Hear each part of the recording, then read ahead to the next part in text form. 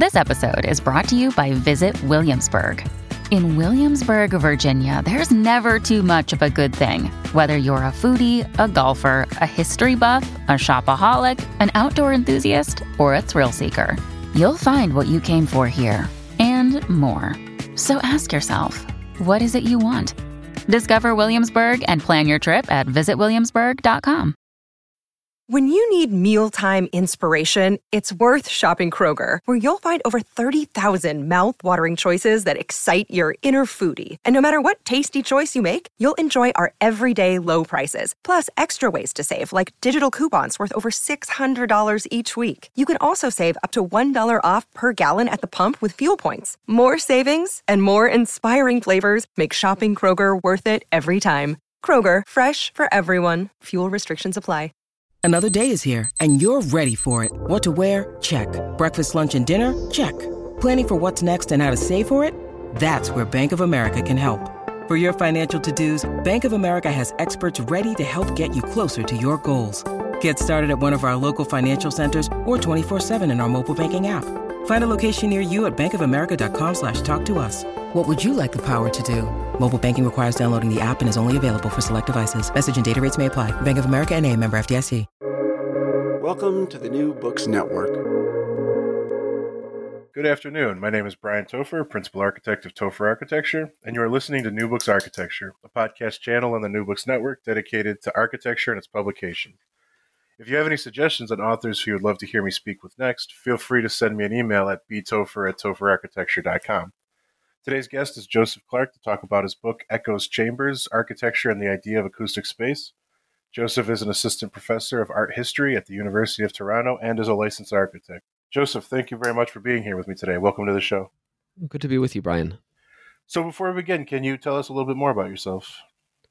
Sure. I actually grew up in the Midwestern United States in Southern Ohio, and I studied architecture at the University of Cincinnati. And after I finished architecture school, I spent several years working in New York City for Eisenman Architects and Skidmore, Owings and Merrill. And then I shifted into history. I did a PhD in architectural history at Yale. And today I'm on the art history faculty of the University of Toronto in Canada, where I teach modern architectural history. But I actually think maybe I should back up, because my motivation for writing this book really came earlier. Like I said, I grew up in Southern Ohio, where I sang in choirs, both at school and at church. And that experience taught me how much the acoustics of a building matter. When you're singing in a room with good acoustics, the architecture actually works with you. It supports the sound you produce and helps you hear the other musicians. That's why we all sound so good singing in the shower. But in a room that works against you, it's so much harder to sing, and the results are not nearly as satisfying for the audience. So when I went to architecture school, I came into school as interested in how buildings sound as how they look.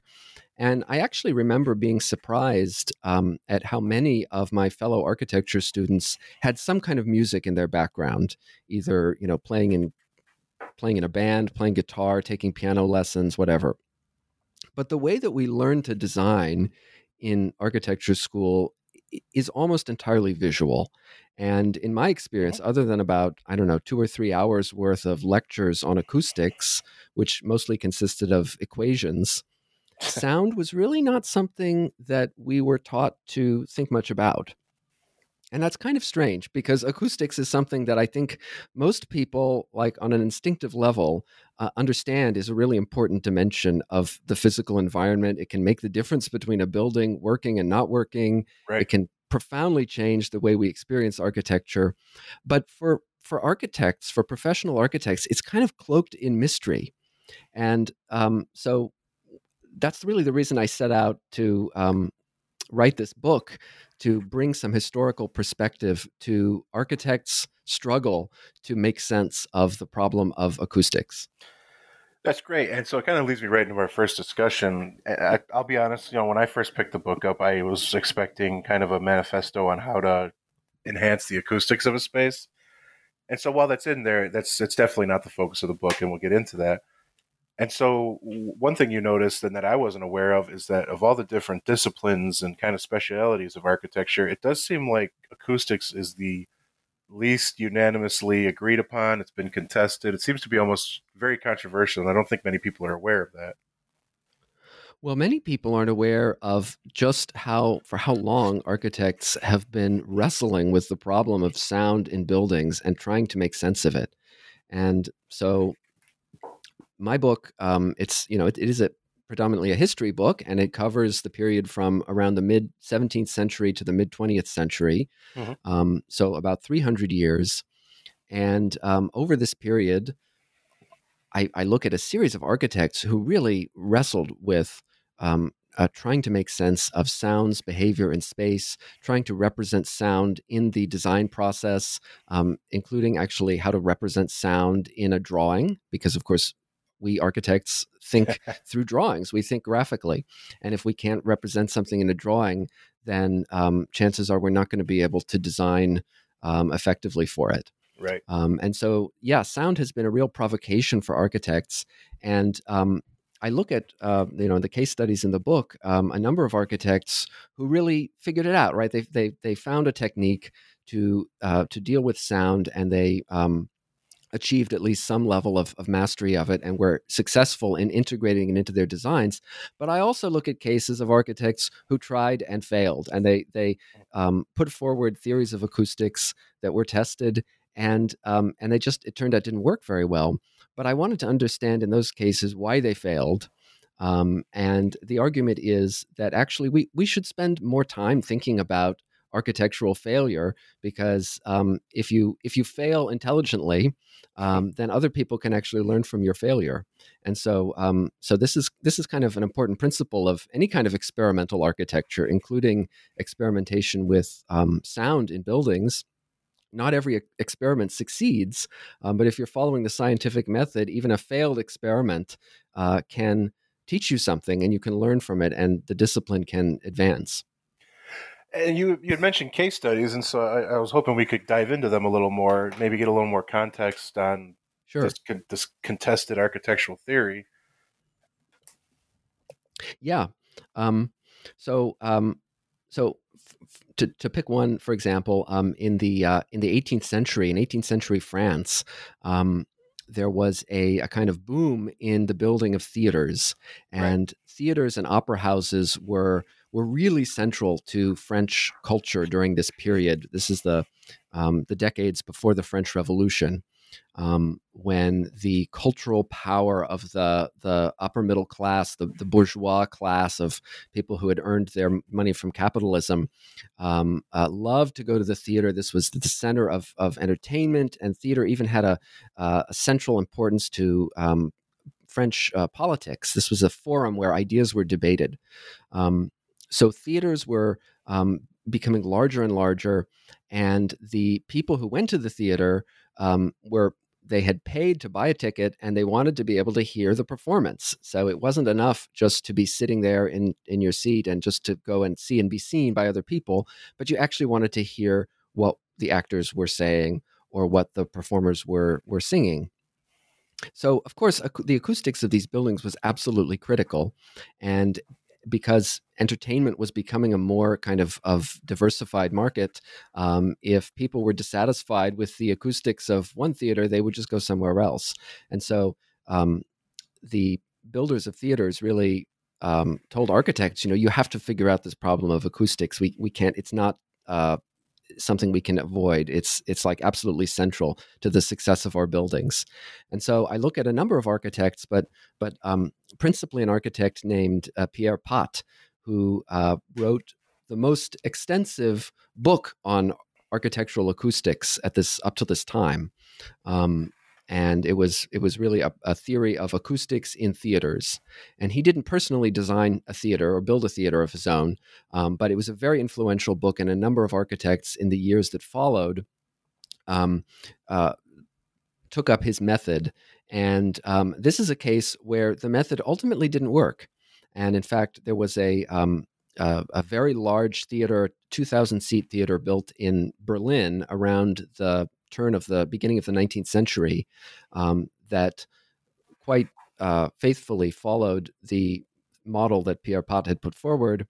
And the architect was very proud that he had used this systematic acoustic theory. In fact, that was a major argument for his design.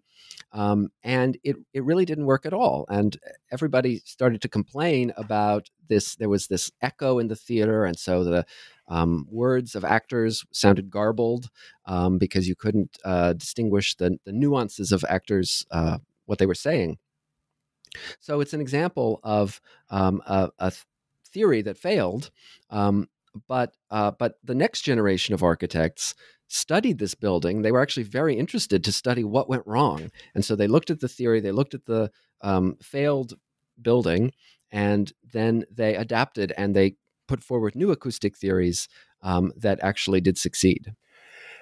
And so you had mentioned kind of everyone following this theory, even though it didn't exactly work. And you've provided quite a few case studies in the book of something similar. One that jumped out at me, and I'll probably mess this up, is his name was Kircher. Yes, one of the earlier. His name was Athanasius Kircher, and Okay. He was a philosopher in the 17th century. He was actually a scholar and a Catholic clergyman. So he was from Germany, and he moved to Rome and joined the Jesuit order and became a professor at the Jesuit college in Rome. And he wrote numerous books actually on sort of every imaginable subject, from Egyptology to magnetism. But one of his longest books was about music and acoustics. And acoustics at this point was really a kind of subfield of the study of music. So it was an extremely influential work, and I argue that principally because of its illustrations. And what distinguishes this book is its amazing images.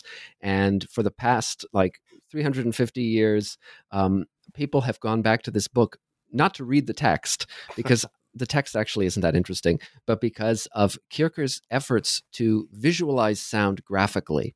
And he and his team of illustrators, who are mostly anonymous,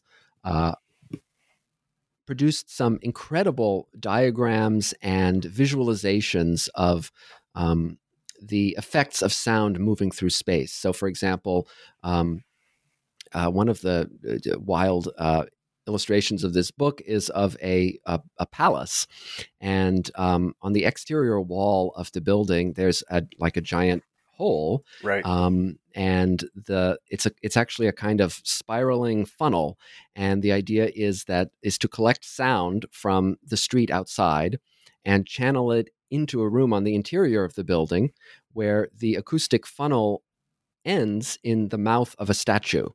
And so there's an illustration of a guy standing inside the palace in front of the statue, and it's as though the words are coming out of the statue's mouth, but it's actually sound from out in the street. And this was not only a hypothetical example. Kircher actually had a museum of his own. He had a sort of cabinet of curiosities of wondrous objects in Rome. And he would give visitors a tour through his museum. And the last object, the one that was really supposed to impress them, was a talking statue that probably worked on similar principles. So he was not only studying acoustics in an abstract theoretical way and producing diagrams of them for his book, but also actually experimenting in person with the different kind of acoustic effects that you could obtain through architecture in his own residence in Rome. Absolutely, and I do agree. I actually looked up a lot of his images after reading it because I found them pretty interesting myself. But the kind of the point I was going to get to is, you had mentioned architects, we love graphics, and so I think you termed it kind of for a long period of time, acoustics was studied purely as a geometric, two-dimensional field. And so, yes. But that, of course, as you've said, is actually why a lot of failures come about, because acoustics operate in a 3D realm, and it's kind of hard. We can draw lines all we want, but that might not be how it operates. Mm-hmm. And so I know that's a bit vague. The question I have is, although I thought back to every acoustic textbook I've studied since I was a student, and personally, I still see a lot of diagrams in a two-dimensional plane. Do you feel like we've improved, come a long way, or are we still making the same mistake? That's a great question. I think the the challenge is that in order to that the spatial movement of sound is actually incredibly complicated. If we were to model precisely how sound waves actually behave in a room, it would be far too difficult actually to represent in any kind of form. So inevitably, what we work with are abstractions of one kind or another. And one kind of abstraction is the sort of equations that contemporary acoustic engineers often use and have used for the past 100 years. For example, there's a famous equation developed around the turn of the 20th century to predict the reverberation time in a room, the length of time that sound will reverberate. And it's an approximation because what it gives us is a kind of average value based on statistically how much sound energy will be in a room after a given amount of time. But it's an abstraction. It's just an abstraction using numbers. Now, graphic diagrams are another kind of abstraction.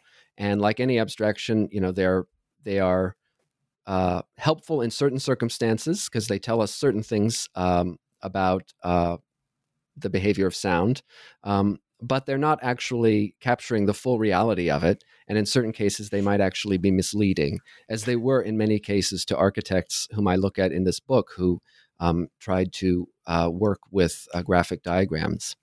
But the one advantage of graphical methods, at least from an architect's point of view, is that we are graphical thinkers, right? I mean, we're used to designing visually, and it tends to be, for most architects, much easier to work with diagrams than to work with complicated equations. So actually, I talk about this book as an architectural history of architectural acoustics, because what I'm interested in is the efforts not of engineers, but really of architects, of people whose disciplinary understanding of buildings is formed through architecture, their efforts to make sense of sound.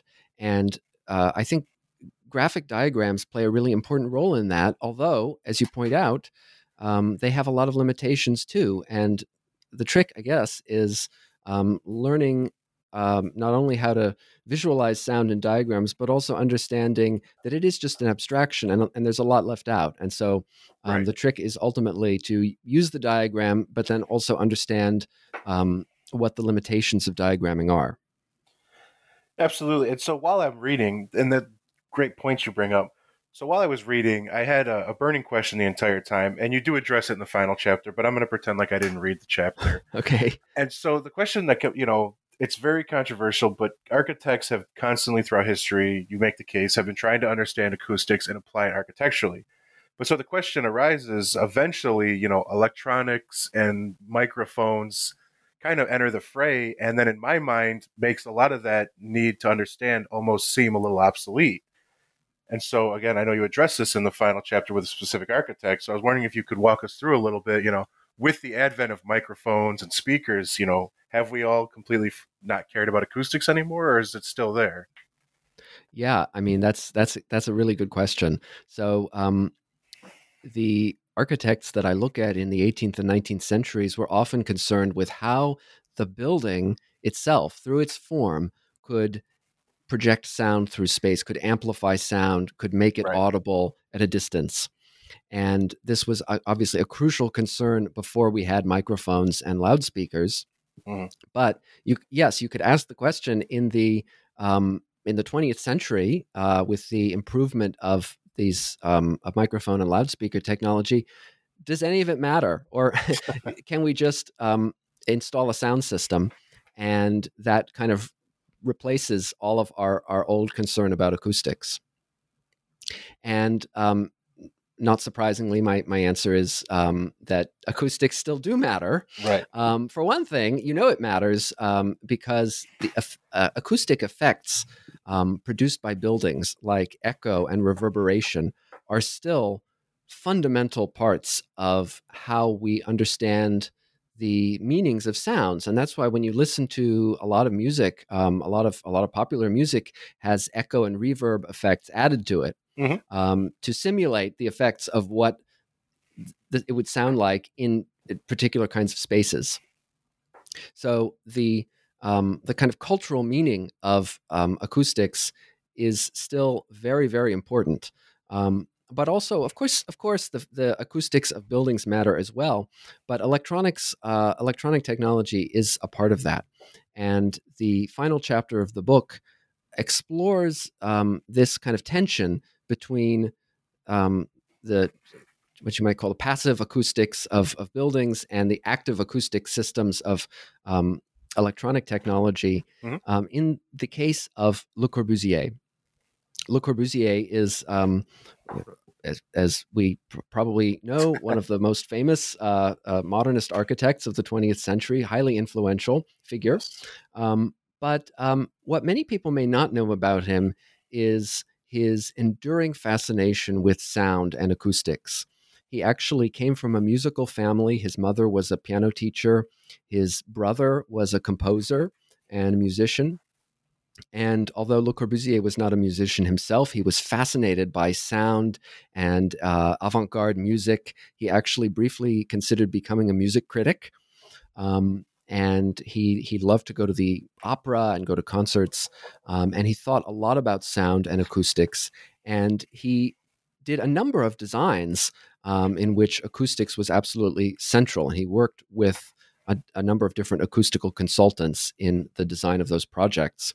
Now, some of the largest acoustic projects that he designed were never built because they were competition entries that he lost.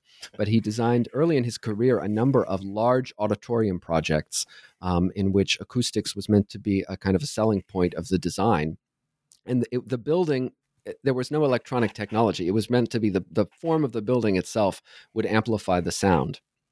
And eventually he realized that he had to come to grips with electronic sound, with microphones, with loudspeakers.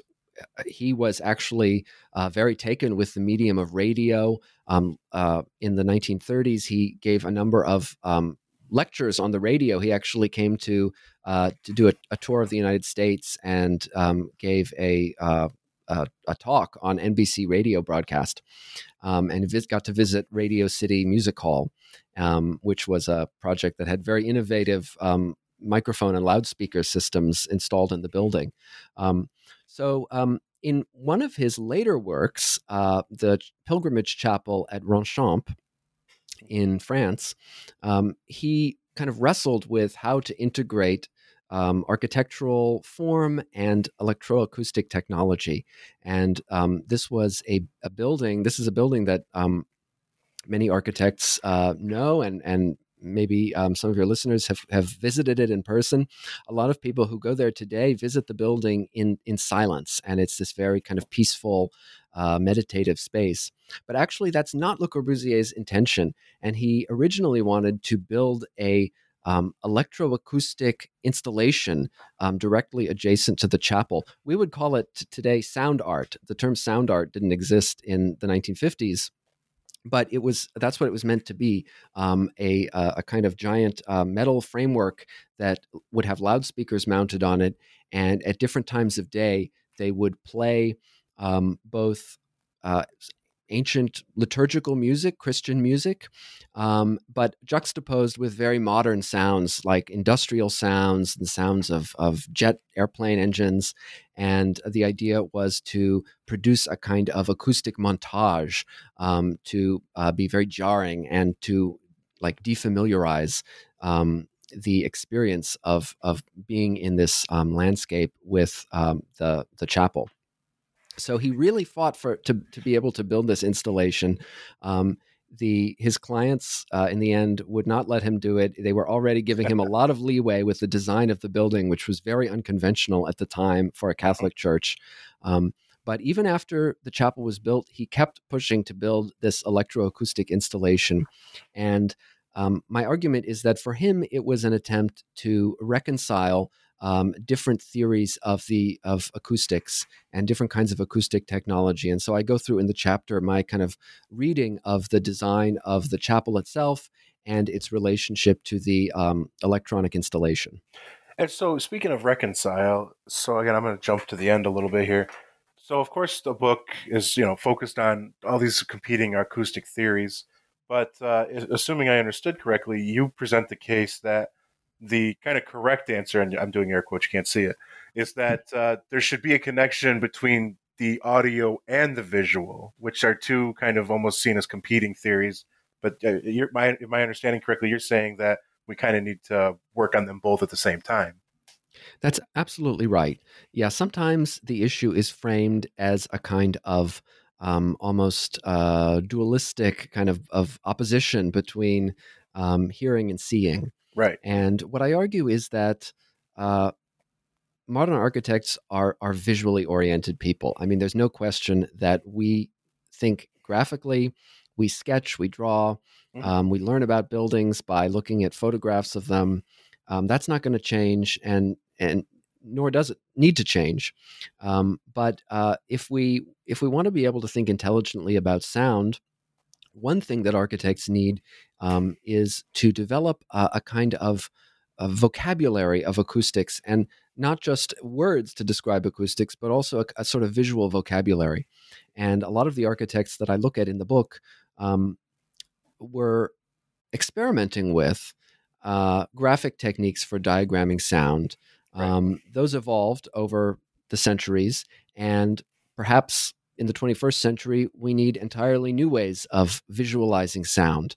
But in order to bring acoustics into the kind of scope of architectural thinking, I think some form of visualization is critical. I would agree. And I guess the question I have to follow up with that, I'll play devil's advocate. Obviously there are, I've worked on many projects that had acoustical consultants. And in fact, it's only been theaters and churches, which you make the case is where kind of acoustic theory originated. Yeah. And so, of course, they, at least the many I've worked with, they were great, but it's always computational models and, as you said, kind of equations. So are you making the case that we should all be moving away from that method and maybe having our own understanding? Yes, up to a point. I mean, I actually think I also have many friends who are acousticians, who are trained, as engineers, and are incredible people and incredibly talented. And a good acoustician has this amazing ability, like to walk into a room and to immediately discern its acoustic properties. Or maybe like he can walk into a room and clap his hands and listen to the echo, right, and tell from that things about the materials of the room and the form of the room, the size, and even to pick up on background sounds in the room that I might not notice at all, right. but a trained acoustician can discern. So it's an amazing ability. But yeah, the way that acousticians work is through computational models and through equations, and that's just not a language that most architects are very comfortable with. But I think if we want to design meaningfully for sound, and if we want our buildings to imaginatively be able to manipulate the acoustic dimension of our designs, it's important for architects to have some kind of, like I say, a vocabulary for talking about sound, for visualizing sound, that is ours, that is compatible with the ways that we think, the ways that we design, Right. and also to have a shared language that we can talk with acousticians with. Because for major projects, of course, you're going to want to have a professional acoustician involved, and hopefully involved at an early stage in the design process, so that they can actually be a real partner in developing the design concept of the project. But I would hope that architects would not simply, design a building and then at the last minute you bring in an acoustician and say, here, make it work acoustically. But you actually bring them in to be able to work constructively together on an acoustic concept for the design. I agree. And so, of course, there's, many other, theories and case studies then that we're going to have to probably skip over, so I don't keep you all day. And so the question I want to wrap up with is, since the book has been published, what project have you taken on? What's occupied your time since the book came out? Oh, well, at the moment, I'm writing a new book about the design of large open plan offices in the 1960s. This is a period when Western economies were deindustrializing and office work was becoming more central to society. And designers were developing new models of the office designed to support new kinds of collaborative work. And by the way, sound was very important in these offices because many people thought that as more computers came into the workplace, there would be less and less paperwork, right? Which seems ironic today, because we know that didn't happen. But they thought that that increasingly workers would communicate with each other orally by talking, and of course, in a big open office, acoustics was really key to making sure that people could communicate, but also have privacy and not be distracted by noise from other people. So I think this is actually a timely thing to study right now because, of course, at the moment we're all dealing with the ongoing effects of the COVID-19 pandemic. Many people who work in offices are trying to figure out whether we even still need offices at all. So that's what I'm working on. So perhaps in the future we can talk again then. I would love to. And yeah, it'd be very interesting to see, like as you said, with the new office revolution we're facing. Well, I want to thank you for taking the time to talk with me today. Thank you so much. I've really enjoyed it. Same here. So for everyone listening, the book is Echoes Chambers, Architecture and the Idea of Acoustic Space. I want to thank you for listening and have a great day.